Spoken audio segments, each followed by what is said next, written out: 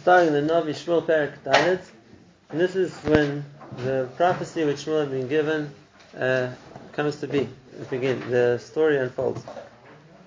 So the Pasuk tells us, "Vahi dvar Shmuel l'kol Yisrael." Now the fulfillment of what Shmuel had prophesied happened to Klal Yisrael. We saw at the time that Shmuel wasn't told the details of what was going to happen.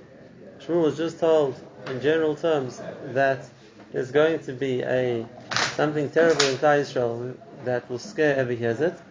And now we're going to understand the reason for that is because obviously had Shmuel specified what was going to be, then no, it wouldn't have happened. Had Klal Yisrael known what the nature of the tragedy was going to be, which we're going to see, that Aron HaKodesh gets captured, so they would have never taken Aron HaKodesh to battle. And therefore, the way to for Hashem to say that to predict what's going to happen, without preventing it happening by saying that, was not to describe exactly what the nature of the tragedy was going to be. So what happened? Vayetze Yisrael likras Plishtim al-Milchama. The Jewish people go out to fight against the Plishtim. And it's interesting because normally the expression in the Nach is that the Plishtim came to attack the Jewish people, so they came to the Milchama, and the Jewish people had to defend themselves, which sometimes they did and sometimes they were too afraid and they ran away. Ma'ashenken over here, the Mashmos is that Klal Yisrael marched out to battle first, and they went to, so to speak, to confront the Plishtim. And the Plishtim Chana Ba'afek, Afek is a place. The Plishtim were the ones who came to defend themselves. And we're going to see this is an important deal because we're going to see that there's a certain pattern in the whole story. As events unfold, we'll see it more and more. Now, so what happens? The Plishtim Likras Yisrael, the Plishtim, so to speak, began the battle against Klal Yisrael. The battle spread. Vayinagef Yisrael Lifnei Plishtim, and Klal Yisrael were overcome, defeated by the Plishtim. And the Plishtim killed on the first encounter about 4,000 of the Jewish soldiers, which was a big blow for the Jewish people. And therefore, at the end of the first day of battle, so the Jews regroup. They come back to their machane, to their camp. And the Ziknei Yisrael, who obviously weren't the soldiers, but let's say the advisors, the people that they asked for advice, so they said, what did we do that Hashem should punish us and we should, so to speak, lose so many people to the Plishtim? And now, if they ask the question, what did we do wrong that we should deserve to be punished?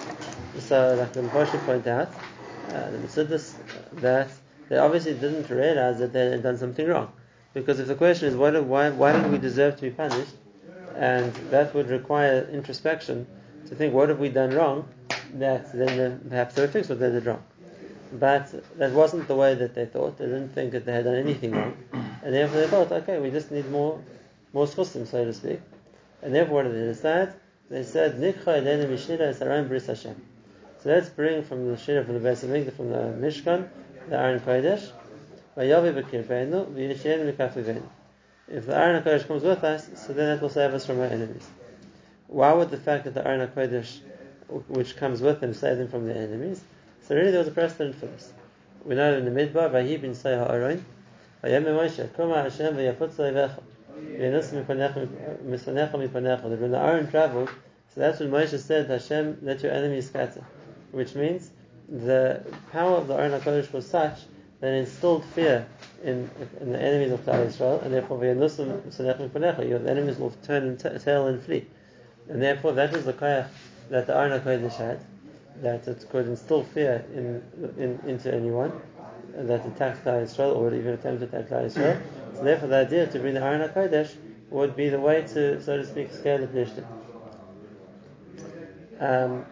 It's already pointed out in the Sefer Kabbalah that Aron is the same letters as the word Noira. We say Noira Elokim Mikdashecha, that the fear, that's the awe, that's brought in people who witnessed the Aron HaKodesh, who saw the Beis Hamikdash. So that kind of part of the koyach of the Aron was that fear. And why did it cause fear? we mentioned a few times, and that is when the person feels he is confronted by something which is vastly stronger than he is, and he doesn't feel that he's able to defend himself, so to speak, he gets afraid. It doesn't make a difference if it's a force of nature. A person sees a torrential, so to speak, a tsunami, or a hurricane, or any force of nature which is stronger than the person is, or even an animal. A person comes face to face with a lion or an elephant, whatever it's going to be, which he feels is much stronger than him, or even another person. But when a person is confronted with the feeling of, this is stronger than me, I can't protect myself, so then that instills fear. And therefore, for sure, even if someone wouldn't be a Navi, but to sense the greatness of HaKadosh Baruch Hu, that was the manifestation of the Shekhinah, was something which caused fear, because it was the awareness of a presence, of an existence of something which was much more stronger than a person. We said it lots of times. That's when it talks about Hashem took us out of Mitzrayim, the Moira Gadol, with great fear.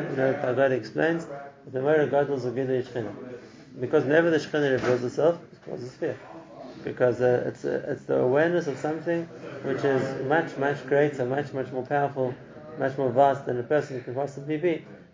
And therefore, if the Shekhinah would reside on the Aron HaKodesh, so then the experience of confronting the Aron HaKodesh would cause that fear too. Can I do that? Are you allowed to do that? So we're going to talk about that. It's a good question. So when Moshe Rabbeinu, when the Aron used to travel by Yitzhak HaAron, so that was the effect the Aron had.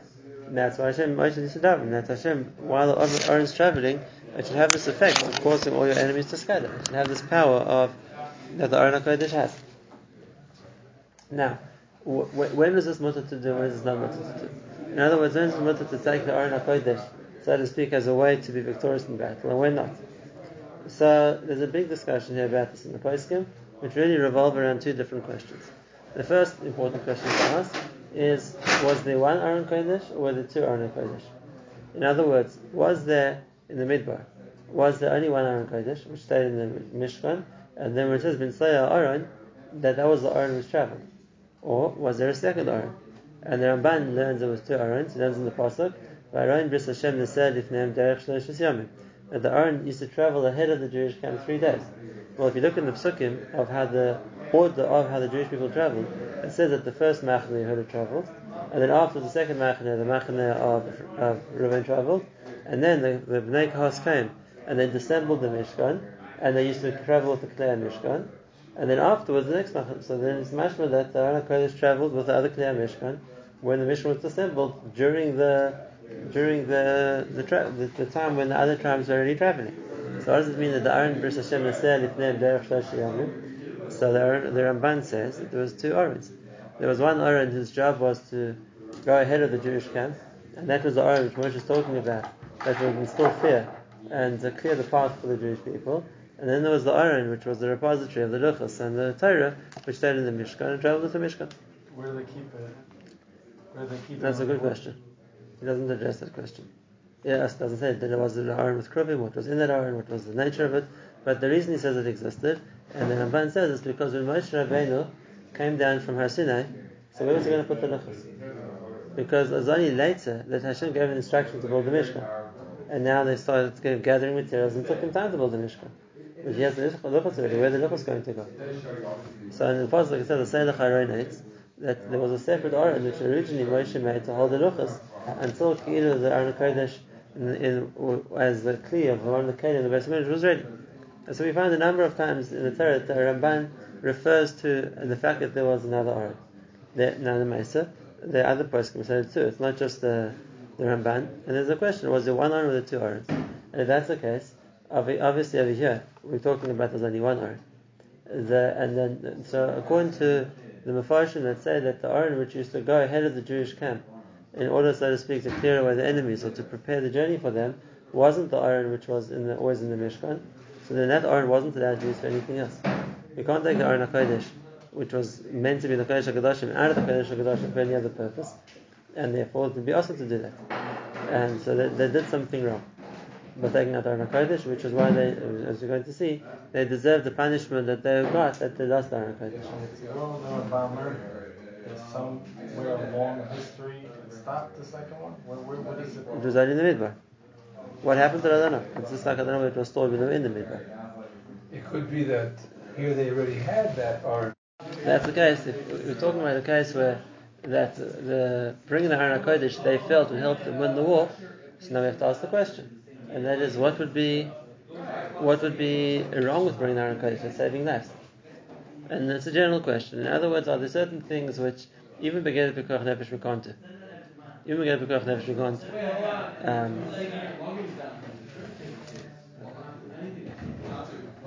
There are five things, we know for sure. Well, Averis. There's certain Averis which we say a person is to be Ziharag Vayav. But the Gemara already says, I'll give you an example. The Gemara says in Bava Basra that Pidyon Shvum is Pekuach Nefesh. We're talking especially in the lawless society, when a captive was completely at the mercy of his captors. They could do whatever they wanted to him. They could kill him, they could torture him, they could starve him, they could whatever they wanted to do to him. And we know that the Jewish captive in the hands of cruel Romans, whatever it was at the time they were talking about, so then we were allowed to do anything for Pekuach Nefesh. And therefore the Gemara says in Bava Basra that even if a person would have raised money for some other purpose, for building a shul, okay, so it's too bad, you raise money for building a shul, but now they're Jewish captives, so you have to use that money to save the captives. So ask the Gemara, if that's okay, let's say we already built the shul, we have the building. So now should we go sell the shul so we can raise money to save captives? Says the Gemara, no, that we don't have to do. But right, it's the same Pekuach Nefesh. It's the same captive and it's the same chances, who knows what's going to happen to him. So what's the difference if we spend the money we've raised for some other purpose, or we sell the building we've already built? And the Gemara says, basically, you don't have to sell the house. Which means it's the same Pekuach Nefesh, and the possibility of being able to raise money to save the person's life is the same urgency, because maybe he'll get killed. But the person's not mechuyev to sell an existing building for Pekuach Nefesh. So we see here already a concept that that even with the importance of Pekuach Nefesh, there's a certain amount that we don't have to do for Pekuach Nefesh. I'll give you another example. It's an interesting thing.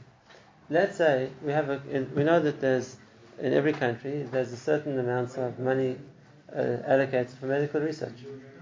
There are diseases which they're trying to find cures for or ways to treat, and a lot of times it's Pekuach Nefesh, because people have diseases which are incurable, they're going to die.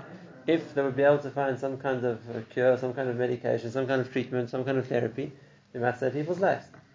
Now, if that's the case, so if you're in charge of financing a country, so do you give unlimited resources to medical research because it could be saving people's lives?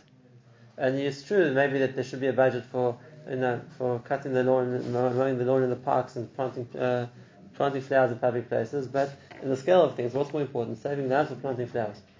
So that's the case. Should a country dedicate all its resources to saving lives and let everything else, the rest of the infrastructure, everything else in the country fall by the wayside, because what's more important than saving lives? And here also the poskim say no. They're chivas about exactly this kind of question. No, a person isn't mechuyev, so to speak, to sell everything or to give up everything else in order to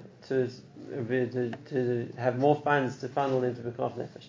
Which means it's hard to say what exactly the geder is, but you see that there are cases where not everything is mutter because of Pekuach Nefesh. Well, not everything is mechuyev because of Pekuach Nefesh. And that's the case. It's saving the place Aron HaKodesh. If it's considered to take Aron HaKodesh, Aron HaKodesh HaKadoshim to battle, it's a lack of covet for Aron HaKodesh. It's not the right thing to do. So that's the case. The fact that it's a Pekuach Nefesh Shaila doesn't necessarily matter. It wasn't just like, for example, we would all agree if let's say we need money to buy ammunition, so let's sell Aron HaKodesh. It's solid gold. Right? You can make a fortune of that. Sell it to the Chinese, you'll get billions. Right? And that can help fund our next war. Everyone's going to be like, Aron HaKodesh, are you crazy? No, you're not saying Aron HaKodesh. Why not? It's saving lives. Because not in saving lives, as chashuv as it is, there's a limit to how much we're going to do for that. There were 4,000 people that got killed. We're not going with 1-2%. 100%. And so we sell Aron HaKodesh for 4,000 people. Let's auction it off. We'll make money. We can buy soldiers. We can buy weapons. We're not going to do that. There's a certain cover that covers the Shekhinah for the Aron HaKodesh that's more than the base Midrash altogether. Taking it out is going beyond that. Right. So therefore we understand that taking Aron HaKodesh out of Kodesh HaKadoshim, it's not an option. It's not an option. We don't touch the Aron HaKodesh. Just like we're not going to sell it, and we're not going to take it out of Kodesh HaKadoshim. So even on the cheshbon that maybe this will save lives, this will help us win a war, it's not something we're meant to be doing. Taking it out is not as serious as selling it. It's not as Take it out serious, but it's in the with same intention of category. putting it back. Yeah, but it's not meant to be done. The cover on But they Kodesh must is have leave it some alone. precedence. It does call them scanim. There was Kainim, and the person they had was the Midbar. Because then the Aron HaKodesh was used to go to battle.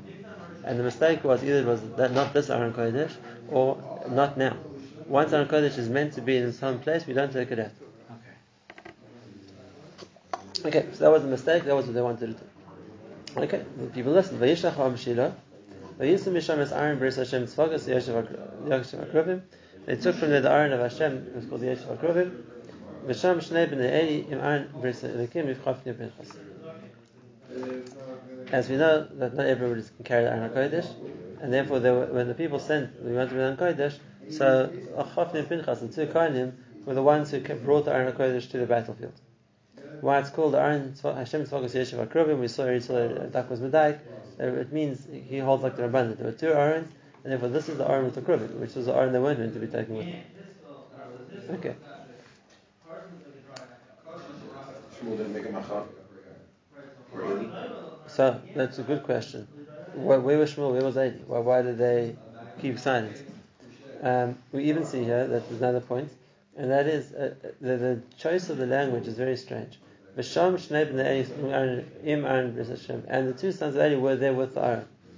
But they didn't happen to be with the Aron. They were the ones who carried the Aron. Why doesn't it say it simply that the people sent to Shiloh, and the sons of Eli, Chafni and Pinchas, brought the Aron HaKodesh? It's like it says, by the way, and there with the Aron were the two sons of Eli. They happened to be there with it. They brought it. So why is it saying it like that? And the mashmos is because they would have mashma that it was their decision to bring it. If the pasuk would have said that Chafni and Pinchas brought the Aron, there was their decision. It wasn't their decision. It was the decision of the people. The people went to fetch the Aron, like the pasuk says at the beginning. And Chafni and Pinchas just went along with what the people wanted. So they happened to be there with the Aron. But it wasn't that they decided that they were even asked. Now, should we bring the Aron or not? Once the Zakanim, whoever it was, had decided, they just went to bring it. And the Mashmah says, therefore, they didn't Mashmah Eli either. They decided this is the way to win the war, and then it wasn't. They didn't take advice from Shmuel Eli what they should do. Now, this was the second mistake.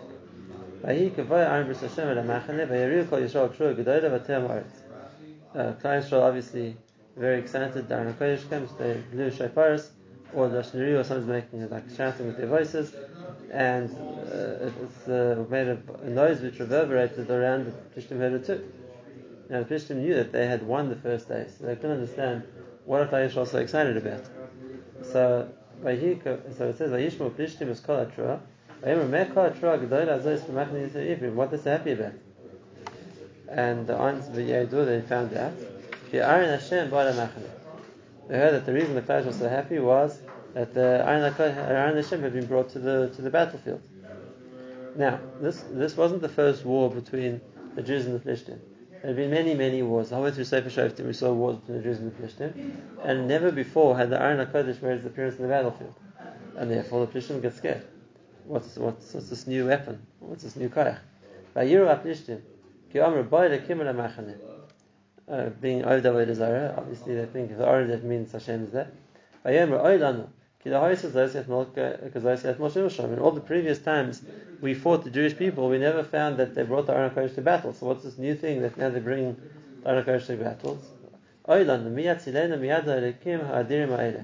Who's going to save us from this tremendously powerful God?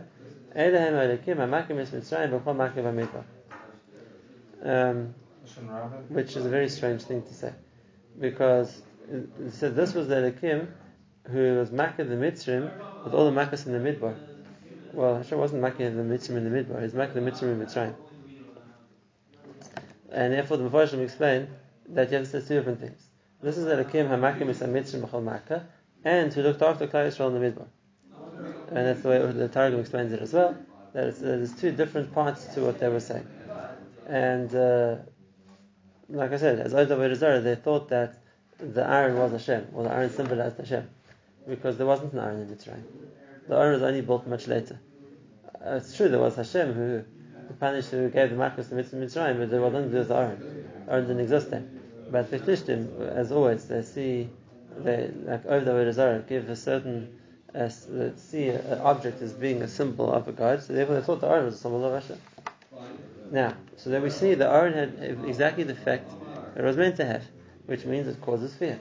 We saw before at the beginning that the Noira is Lashon Aron, that the Aron instills fear in the hearts of those who behold it, or those aware of it, and you see it made the Plishtim scared. They were Vayiro Plishtim. But it didn't cause the Plishtim to turn and run. Exactly the opposite. The Plishtim felt now they have to try much harder. Never they say in Pasuk Tes, stand strong, fight like men. In other words, don't be scared. Lest the Jews are going to be victorious and they're going to make you work for them. Like until now, the Jews had been, so to speak, subservient to the Plishtim. You're going to stand up and you're going to fight. So as much as they were afraid of the Aron and they didn't know what tremendous power to bring against them, what the Zakanim had hoped that they would relinquish the battle and run away, they didn't. They were willing to try harder, so to speak, to make sure that they wouldn't get destroyed by the Jewish army. And therefore, Vayilachem the Plishtim went to fight. And again, Vayinakev Yisrael. Klal Yisrael were once again defeated, and possibly even because they were relying on the Aron HaKodesh, the miracles for them, and therefore they didn't expect to have to fight the battle, and therefore they were taken unawares by the Plishti attack, and therefore the Jewish army fell apart. Everyone ran home, which, as we know from the Gemara in Sotah, that the worst thing that can happen to an army is when everyone just breaks ranks and runs, and you lose any form of control of what's happening. That's what happened. 30,000 people got killed. So from the first day, 4,000 people got killed. On the second day, it was more than 7 times that. 30,000 people got killed.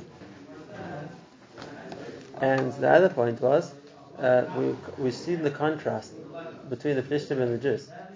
When the Aron HaKodesh came to the battlefield, the Plishtim didn't run. They decided to stand and fight. Whereas when the Jews started to lose, instead of thinking we have to protect the Aron, they just dropped their arms and raced home to protect themselves. And again, it's not the irony is intended. It's Hashem sees who's more willing to fight against the Aron or for the Aron. And there was a second mistake Klal Yisrael made. And therefore, the Aron got captured. There was no one there to defend it. All the Jews had run. The two sons of Eli who were holding it, they both got killed. It's the second time where it says in a weird way, Bnei Eli, etc. Yeah. And why does it say Bnei Eli? Or just don't even say the names, we already know they are. Right, Say in order. Right, why does it say first Mesa and then Chafni Pinchas? It's true. But this is one more point first before that, and that is we see a progression of points here which Klal Yisrael were meant to learn from, and that is that already at the beginning, we said Klal Yisrael went to war against the Plishtim. That was the first mistake. Then Klal Yisrael brought the Aron to war. That was the second mistake. We see here a concept which the Gemara talks about, and that is that when HaKadosh Baruch Hu wants the person to be punished, Ki'ilu, they're walking to the punishment themselves. Just like it talks about the servants of Shlomo HaMelech, that the Malach HaMavis wanted to kill them. So Shlomo HaMelech sent them to a distant city, and that's where they died. And the Malach HaMavis told them, a person's legs walking to where he's meant to die.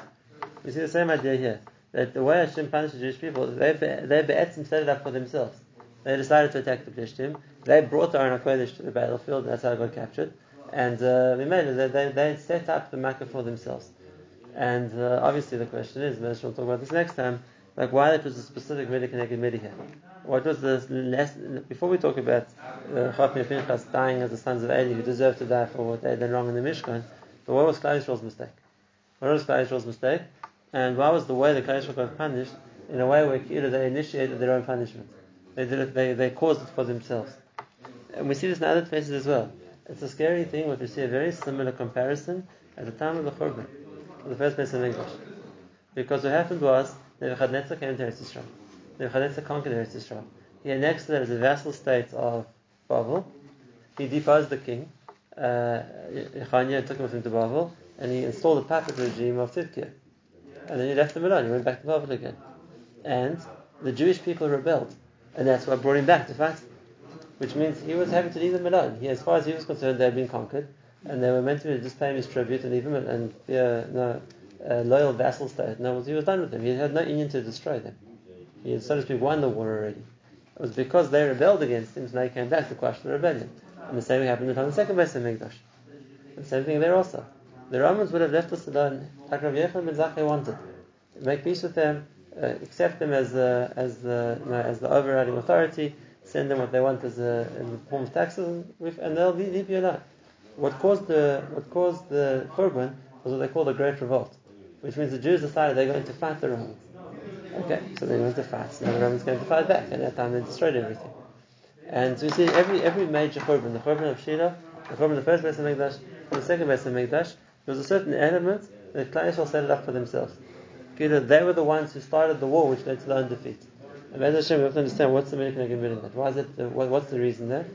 In the next Nachshon we'll talk about what's the lesson we want to learn from that.